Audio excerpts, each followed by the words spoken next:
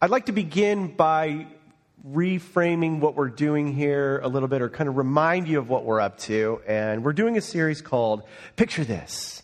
And in Picture This, it's our way of talking about a single graphic that explains something that we're reading in the Bible. And sometimes we use like pictures to illustrate things. And so each week we're going through something in the Bible, and then we have a central graphic that helps explain what it is we're talking about.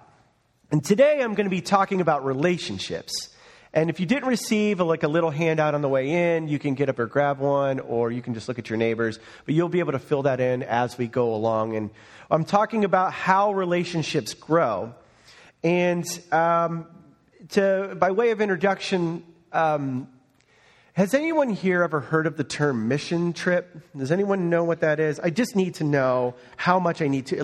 By showing your hands, you will save yourself time and energy, and I'll end this faster. So, if a lot of people, okay, cool, a lot of people know. All right, cool. All right, so you know what a missions trip is. You go on this trip, and you, do things for God, and, maybe you build, you're yeah, we're going to save the world. And you kind of go to a different country, and no one can speak the language, and, you work together, and maybe you, build a church, or, you start something, and you hand out candy to kids or whatever it is. And what I have found, and I've been on a number of these mission trips, and by the way, there's lots of debate on whether these are effective or not, but I've been on them, so sorry. And I'm going to talk about a little bit of that. What I have found on missions trips is that something happens relationally that puts the relationships in the microwave. It almost it heats them up super fast, and you get close to people real fast. I'm going to ask your opinion again. Has anyone experienced that? Where you go on a mission trip and you walk away, thank you. So you know what I'm talking about. It puts a relationship in the microwave. Things heat up super fast. For instance, right when we were married, I went to Morocco on a missions trip. I'm not sure what we did there, but it was in Morocco. And I know we built some stuff or whatever. We're in Morocco. And there were things that would happen that were so funny that bonded us together. Long story short, there's a pair of my underwear hidden in a wall in a bathroom in Morocco. I can't tell the rest of that story, but maybe. But and you're and then you come out of the bathroom and they're in the wall, because something happened. And people are what happened to your, they're what's going on? And you're well, I'm not wearing any underwear. And they're what's going on? You're well, there's just a thin layer of Old Navy between you and me right now. And you have these moments, and everyone will die laughing, and you're bonding, and then you go back, and you share the stories. I remember being at Mazatlan. Does it seem like all of my mission trips have been exotic? So I go to Mazatlan, and we were doing some work there, and we were singing on the back of a truck. I remember going to Costa Rica, and I remember eating everything in sight, so much so that every time I visited Costa Rica on a missions trip, I got sick. I would always have a day off, because I would get ultra sick. And I remember people laughing at me, but me being sick, because there was something going on relationally that was building us together. Maybe it was the difficult circumstances. Maybe God was in our midst. Maybe it was just really fun. That happens on missions trip. And I've always wondered, why does that happen? Why do sometimes when you have relationships and you put them together and you move them out of their context, why does it actually build something in a stronger way than if you were just to show up here on the weekends, or you were trying to go to the bar and try to meet people? Why do some relationships grow faster than others? Why do some relationships seem like they're working and firing on all 8 cylinders? Why do some relationships, why do they come out of nowhere and seemingly they change our lives forever? On the other hand, there's other relationships. You work hard at them. You try to develop them. You show up in the relationship. And for a lot of reasons, those relationships don't work. They kind of fall apart. They never really quite become what they're supposed to become. And so what I want to talk to you about is this idea of relationships, how they grow, how groups grow, how teams grow, because there's some actual science behind this. There's some actual study behind it. And we need to understand as a community how relationships grow, how they form, how they come together. And each of you has a network of relationships. How do those things function and grow? How do they become what they should become? What prevents them from becoming what they should become? Moreover, each of you has a job or is seeking to get a job, and you work on teams on some level. How do the team dynamics work? Why do some teams work better than other teams? Well, we have some things that we want to show you today. So I've called today's talk, How Relationships Grow. I'm going to pray, and then let's invite God's presence here once again, and let's talk about this idea. So, God, I ask that you would help me today to speak as I should. God, I ask that you would speak to people about relationships, about teams, about community, all the things. And,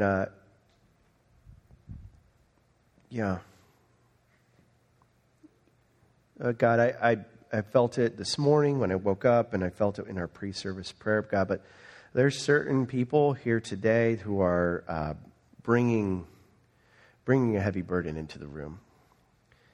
And God, I'm going to talk for a little bit, but I ask God that you would start talking to them now, that you would meet them here today. I ask that you would help us to encounter you. Like, I can't make that happen, God. Help us to see you and know you're with us and speak new life and truth in this moment right now. In Jesus' name I pray. Amen. I got real serious real quick. We're going to be taking a look at Acts 2, Acts chapter 2. If you have a Bible, if you brought a Bible, that's amazing. If you have a phone, you can look at it there, or you can follow along on the screen. And in Acts 2, what we get is a picture of the church. And leading up to this, Jesus was around. Jesus lived his life. He died on the cross and he rose again. And he's like, I'll be back. And then he ascends into heaven. I would have loved to see that moment. That would have been pretty cool. And so then there's Acts 1 and then there's Acts 2 where the Holy Spirit comes into the lives of the disciples and the disciples pour out into the street. And one of the disciples, maybe you heard his name is Peter. Peter goes out and gives the worst evangelistic message of all time. He's like, you sinners, you killed Jesus. And they go, you got us. And 5,000 people become Christians in one single day. Maybe that's what I need to be doing around town. I won't. So he does that, and all these people come to faith, and all of a sudden you have this new thing called the church. And it's immediately there, and it's all wild, and everything, they're trying to figure out how to do this thing, and the disciples are working through it. And by the end of Acts chapter 2, we see this picture of community forming. And this is what we read. I'm going to read it to you now. It says, they devoted themselves to the apostles' teaching and to fellowship, to the breaking of bread and to prayer. Everyone was filled with awe at the many wonders and signs performed by the apostles. All the believers were together and had everything in common. They sold property and possessions to give to anyone who had need. Every day they continued to meet in the temple courts.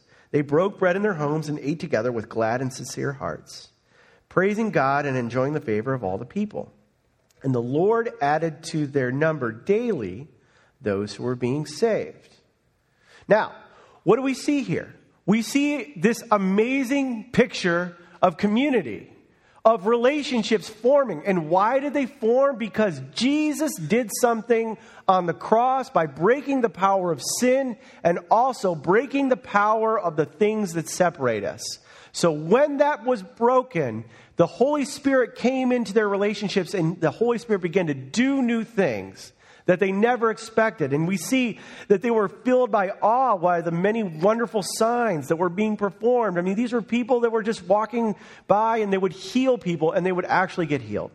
And it says they would do crazy things like, hey, we're going to sell all our possessions and give to people who have need. That was radical. That was different. And the only reason that happened is because of what Jesus did and the power of the Spirit doing something so powerful in their lives that they had no choice but like, God, we love this. We must do this. They wanted to do this. And I love this phrase. It says they broke bread in their homes and ate together with glad and sincere hearts. They were sharing food together. They were sharing life together. They were talking about, how are you? I am okay. And how are you doing? And you would there would be something that would go beyond just the hellos and develop something that was deeper, something that was real. And why did they devote themselves to the disciples' teaching? Because they knew it was true. Their relationships were growing. Their friendships were starting to blossom, and it felt like something never they had experienced before. They were growing deeper in their relationship with God and with others. They were trusting in new ways, and they're also growing wider. We see that it was so attractive that people were like, man, I want to be a part of that community. There's something different about them. And the thing that was different, the Spirit of God was living among them. And I think this is amazing. This is an amazing goal on the wall to be like, yeah, we should have community. And whenever you read these verses, you're like, yeah, we should do that. We should have more of that at Pacific City Church or whatever church you're a part of. And if you think about the relationships you're in, the groups you're involved with, you go, okay, this is like a beautiful picture of like what community is. But like we recognize that community isn't ready-made like this. And it feels like this is a summary of like something that happened in the past, but it really kind of glosses over like what actually happens when we experience real community. And you feel like, in times for me, it can feel really idealistic. Like, oh man, it's so awesome. And if we're falling short of that, we're not the community of God. I don't think that's what was intended. I think what this is intended to do is give us a picture, a goal on the wall of what's possible for our lives. That God has community available to you that's probably deeper and wider and more healthy than what you're experiencing now. The question is, how do we get there? Well, there's this phrase, I forget where I heard it, but it goes like this. It goes, you need to work on it, not just in it. Like if you think about your job, like you're working in your job and you're doing everything, sometimes it's good to zoom out and think about like the characteristics and the big projects and what you're aiming at with your job. In the same way, with community and with relationships, sometimes it's important for us to zoom out and work on it and understand how relationships work before we zoom back in and start to actually develop the relationships we have, which actually leads us to our central, picture this, graphic of the day. I believe it's important for us to understand the broad strokes of how relationships actually form and develop. And while the Bible doesn't actually talk about this, we can actually assume that this is actually what was happening in a very quick way in the Acts 2 church. And so what I'd like to present to you is something called the 4 stages of community. And I think we have a graphic for it. There it is. Boom. Write them down. So the 4 stages of community. This comes from a PhD named Scott Peck. And what you have is that not all community, you walk right in and you go, hey, wow, we're so close and we're bonded with each other. What usually happens first is you start with pseudo-community. Well, what is pseudo-community? Pseudo-community is defined by avoiding conflict. You don't really, you're extremely pleasant with one another. You avoid disagreements. People want to be loving. Sometimes you withhold truth from each other just so you can get along and coexist in the world as we know it. Individual differences, they're minimized or unacknowledged or ignored. And everything seems to be running smoothly, but it's not. You're just kind of like getting to know someone. Pseudo community is essential. You got to have like some niceties in the culture before you do anything, right?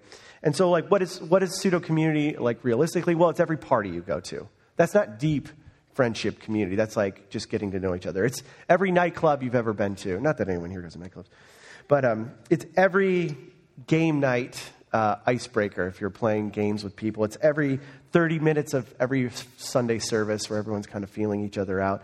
And it's every first month or so in any community group or small group that you've ever belonged to. And so essentially what I'm trying to show you here is that everything starts at the pseudo-community level. No one really jumps in and becomes deep friendships. What happens after that? Well, almost immediately following pseudo-community is this thing called chaos. Chaos. You can write that down. Chaos is when all the differences begin to emerge. This is where people get into conflict with one another. This stage of relationship building in groups is completely unproductive. There's fight and there's struggle. Team members not only attack each other, but sometimes you accuse the leader and want to throw that person out. You're like, this is not working. This is not what I thought it was going to be. And if you've ever been on a team with somebody and you realize on that team that people want to do things differently than you do them, conflict arises. That's the chaos. If you've ever tried to go on a short-term missions trip, The first few days are like the worst because like someone has the allergy and some guy named Luke doesn't want to eat and you're going to have to throw him off the team. I'm not speaking of anyone in particular. I hope he doesn't listen to this. Or you start hanging out with people and then someone does something to offend someone or does something that's really wrong. Or you get a new glimpse into someone's life and you realize, man, I don't know if I like what I see. Or they're looking into your life and they're like, I don't know about that. This is the chaos stage. All community, including community that we just read about in Acts 2, all community goes through this stage. It starts out nice, and then you get to know people. There's a book by John Ortberg. You don't need to read it because the title has everything included in it. The title of the book is Everybody's Normal Till You Get to Know Them. That is the reality of life. Everyone's normal, and then you get to know them, and you realize, oh man, they're like not as good as I thought they were. Anyone that's gotten to know me in this church, they're like, man, I think I should just hang out in the audience and not get to know him anymore. And that happens. And that happens because like, I'm not that normal and neither are you. I mean, you are, but you're not. So, everyone's normal till you get to know them. You realize that they have problems. They have issues. They want their way instead of your way. And of course your way is better. Everyone knows that. If they would just see it your way, everything would be better. But therein lies the issue. No one sees it your way. And that is what causes the chaos. Chaos in relationships. All relationships that become meaningful in any way must go through this. Now, what we see in Los Angeles, and often what we see in young churches, and sometimes what we see in churches in Los Angeles, is that we never make it past phase 1 and 2. That people will go, they'll be in pseudo community, everything's great. Let's go to the beach and play volleyball. And then all of a sudden something happens, they go, no way, I'm not doing that. And they pull right out. And the reality and the consequence of that is that we never really experience community, and then we bounce from church to church trying to find something that doesn't exist because we're afraid to go through the hard part, which is the chaos. The conflict that's required for anything. So beyond that, you get to this stage, and I think this is the strangest of the 4 stages. I mean, 4 is the payoff, obviously, true community. But stage 3 is the most interesting. It's emptiness. The way through chaos to true community is through emptiness. It's the hardest and it's the most crucial stage. It means members of the group or the community, they empty themselves of the barriers of communication. They get rid of their preconceptions of others, their prejudices, their ideology, their theology, and their solutions. Sometimes they're able to give up their need to heal or fix a situation. This is the way it needs to be. They release that right to do that, even though they're very right or they're correct. Members, instead, they shift. It's not about what I need to do to get these people on the same page. They begin to share their own openness. They'll open up to share their own brokenness. Their own defeats, their own failures, and their own fears, rather than acting like they have it all together. And this is when we start to feel less compelled to make sure that other people are on the same page in a community, and we get more real about what's not working with us. And we have to get to this point, we have to go through it. But also, you don't start at this point either, too. Pseudo-community helps us get to know people. Chaos helps identify that things need to change.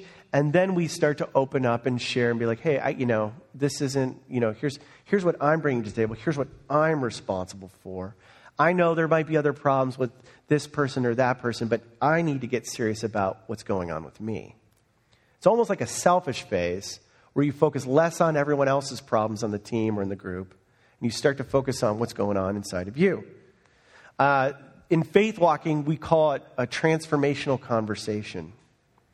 Transformational conversation is a conversation that starts with you talking about you. For the first part of a transformational conversation is vision casting. It's a hopeful description or a word picture about a future to which God is calling you. Where is God leading you? What is God calling you to be or to do? And then the second part of a transformational conversation, I think we have a slide for it. It says how your story connects with God's story in the present moment. Where are you now? What are you hoping to experience? Where has God led you to date? Where are you still struggling? What are you doing to be in action? And what I love about this is it doesn't start with the other person's problem. It starts with, hey, I don't want to show up in the world and try to be successful, because if I don't, I will feel really unfulfilled and it will bring me back to a childhood trauma. And you start by saying that, and you start, here's what God's doing. God's leading me to trust him even though things are difficult, or something like that. Usually what happens, if you give a conversation like that, you focus on what God's doing in you, you connect it to something real, usually what happens almost immediately after you share something, somebody else shares what's going on with them. And therein lies where the transformation actually happens. By you speaking out what God's doing in you and how you're hoping he'll work and move in you, the other person may share, and you may actually bond and grow together. Something may actually change. And so, once you've made it through the chaos stage, it leads to the final stage, which is true community. And true community emerges as the group chooses to embrace not only the light of the community, but the darkness. You become aware that this is not just a perfect thing, but you become okay with some of the realities that are in the community. Not everyone is going to call you back. Not everyone is going to do the things you want them to do in the community. Not everyone's going to be nice to you all the time. But you become aware of that reality, and you realize that having a healthy community requires a death to self and little deaths for everybody else. But as you yourself dies to your agenda within the group comes together and you begin to experience a real community. It's described as a soft quietness that descends on the group because there's something real happening. There's trust happening. There's the sharing of real things between others that begins to happen. And an extraordinary amount of healing begins to begin. And it's not just healing from any kind of broken relationships in the room, but it becomes healing from the things we've experienced in the past. Now, I don't know about you, but I've been in a few rooms like this. I've been through the stages, and I've realized that there is real community that exists. And no matter where I go in the world, or what new friends I make, or what new opportunities I find myself in, I think back to those moments with those people where there was a breakthrough, where God's Spirit led us through the pseudo-community, the chaos, my decision to kind of lay down what I thought I needed to have in the community, and he brought me through and the others through to create new community, where there was real friends, real support for one another, not just this pseudo-light thing where you say hello and maybe someone prays for you and they ask you weird Christian questions like, hey, brother, have you been washed in the blood? And you're like, I don't know what that is. In the scenario, the person is holding my elbow while they shake my hand. It's a very serious situation. So beyond that, the true community that exists. So those are the 4 stages of community. Similarly, there's the 4 stages of teams. And I'm going to go through this pretty quickly, and then I kind of want to drive this home, and then we'll get out of here. The 4 stages of teams is similar. So, and this one's a little more clever. You might be able to remember this. There's forming, storming, norming, and performing. In forming, it's characterized by uncertainty around purpose and leadership. Activities focus on understanding objectives, roles, and assignments. Storming is emotionally intense stage, marked with conflict and confrontation. In the norming stages, you start to figure out how the team or the group will operate. And there's an open exchange of information, and you're willing to hear other people's opinions.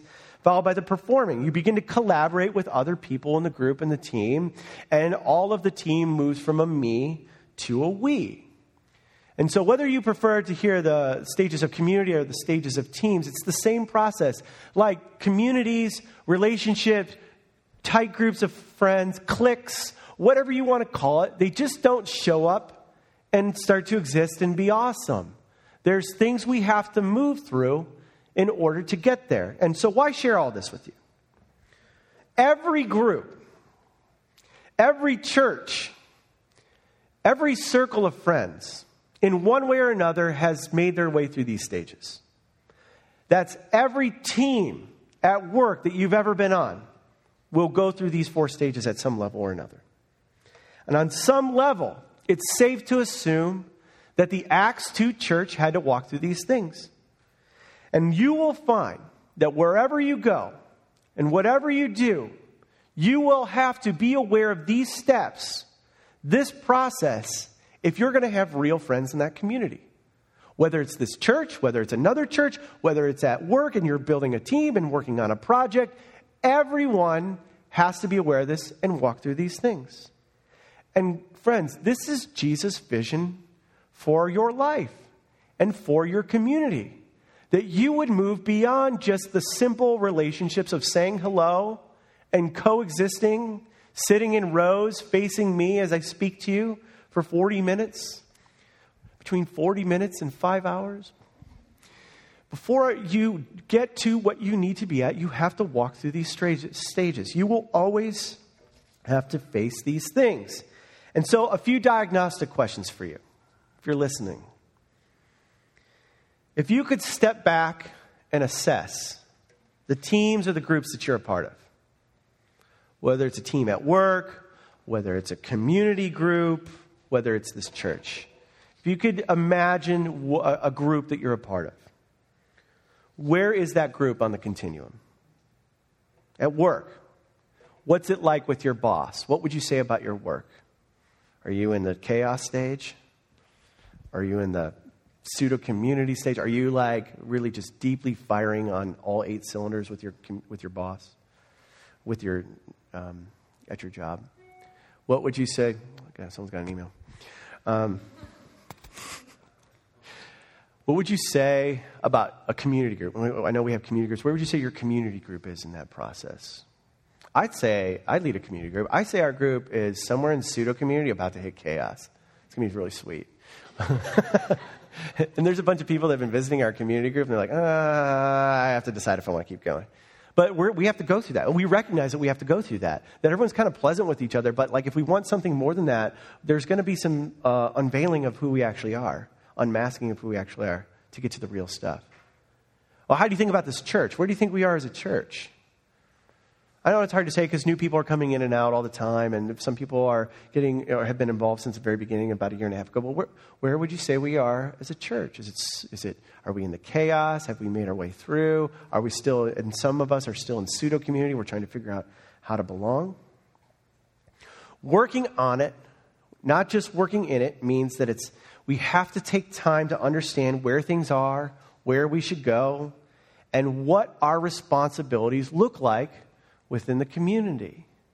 So we not only need to assess, hey, in all the relationships I have, and all the groups and kind of teams that I'm a part of, we kind of figure out where things might be at. But we also have to ask ourselves, and this really applies to Jesus followers. If you're not a Jesus follower and you're here today, you're totally welcome. But for Jesus followers, people that have committed to following Jesus, who've experienced the power of his Holy Spirit, we're invited to do something in this process. And we see it in Acts chapter 2, starting in verse 42. Look what he says. He says, they devoted themselves to the apostles' teaching and to fellowship and to the breaking of bread and prayer.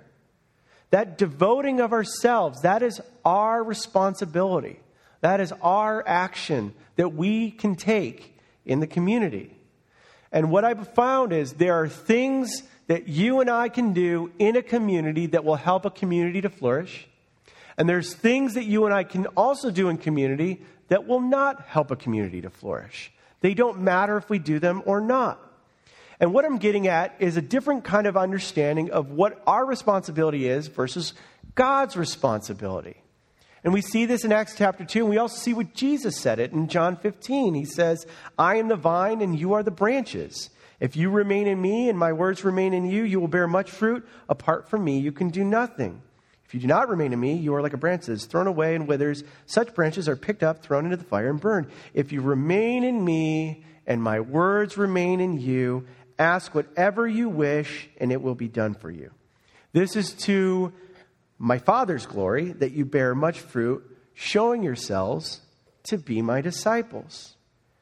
And friends, what I see here is that how we devote ourselves, how we remain in Jesus, it leads us to a really clear understanding of how you and I participate in community. There is a difference between faithfulness and fruitfulness. Faithfulness is what God calls us to do.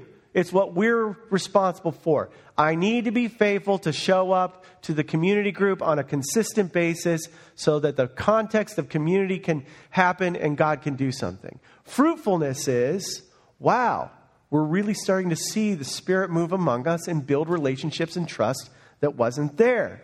The Acts 2 church did it. They devoted themselves to these things. They obeyed where they saw God in action, but the Spirit of God is the thing that flowed through it and made it powerful and made it real. This applies, faithfulness and fruitfulness idea applies to everything. You can be faithful in what God's asked you to do in your ministry at this church. You can be faithful to do the things God has asked you to do in your work, but you can't make your work grow. Like, God's got to work through that. God's got to work through what you're doing in this church. Fruitfulness is something that God does. And what I love about the vine and the branches thing is that fruitfulness, productivity, is a byproduct of our connectedness to God. All God is asking you to do is be connected to Him. God, I'm open to you. I need to hear from you. God, speak to me. Okay, you've spoken to me. You've literally just asked me like 10 times to be involved in this person's life. I commit to do that. I don't know what's going to happen after that, God. And then all of a sudden, God starts to work through that relationship. This person's life changes. This person finds themselves free from addictions. This person finds themselves in real relationships with people that love them, that never loved them before. And all you had to do was show up. You had to be faithful to the things that God asked you to do.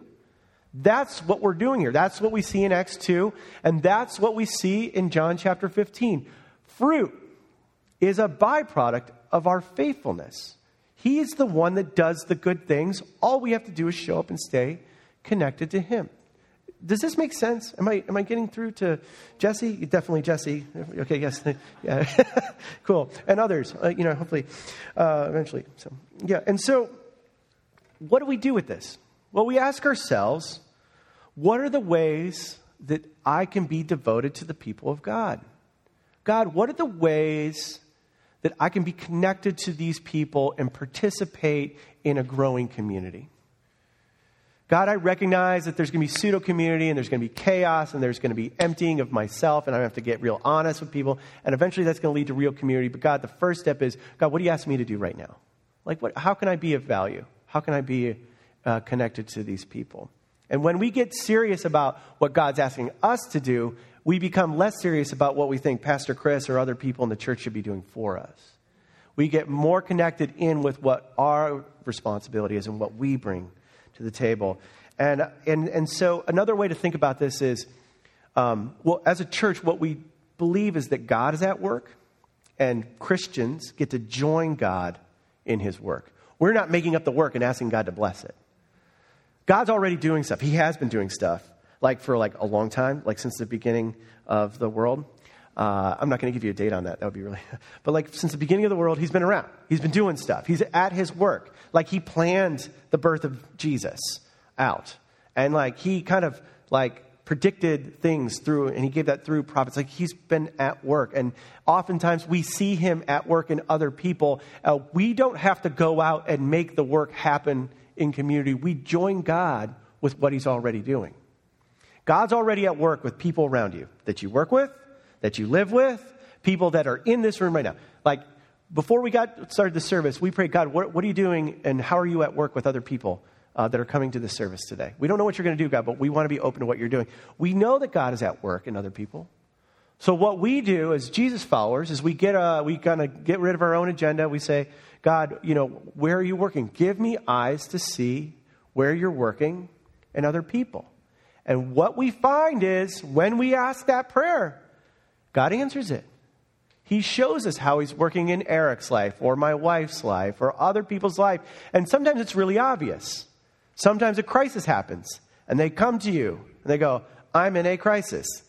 And you go, okay, God's at work in this person. They're going through a thing.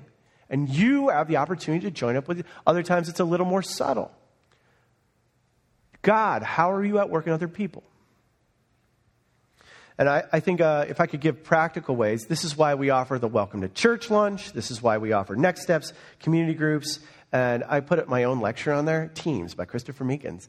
There it is. Okay, yeah. So Teams by Christopher Meekins. It's a lecture that we do on how teams are built. And I think that like those are the ways that some of us, not all of us, that's the way we are faithful and show up. Look, you're new in the church. You're trying to figure out how to be connected. You recognize that you need real friendships that go beyond just going out and grabbing a drink every once in a while. Hey, maybe the place to start is Welcome to Church lunch, or maybe it's getting involved in one of our community groups.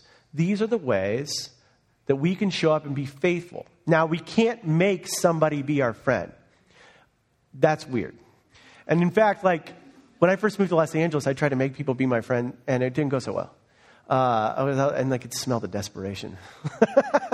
But like over time, I figured out how to be a real friend and stuff like. But it was hard. And so you can't make someone be a friend. You can't make someone open up to you. You can't make someone be trustworthy for you to share. But what you can do is show up and trust that God's going to work through that. I'll say a final thing about this, and that is sometimes when we show up to a church or a church like a community or a ministry, we'll look around the room and you'll just shake your head and you'll be like, these people?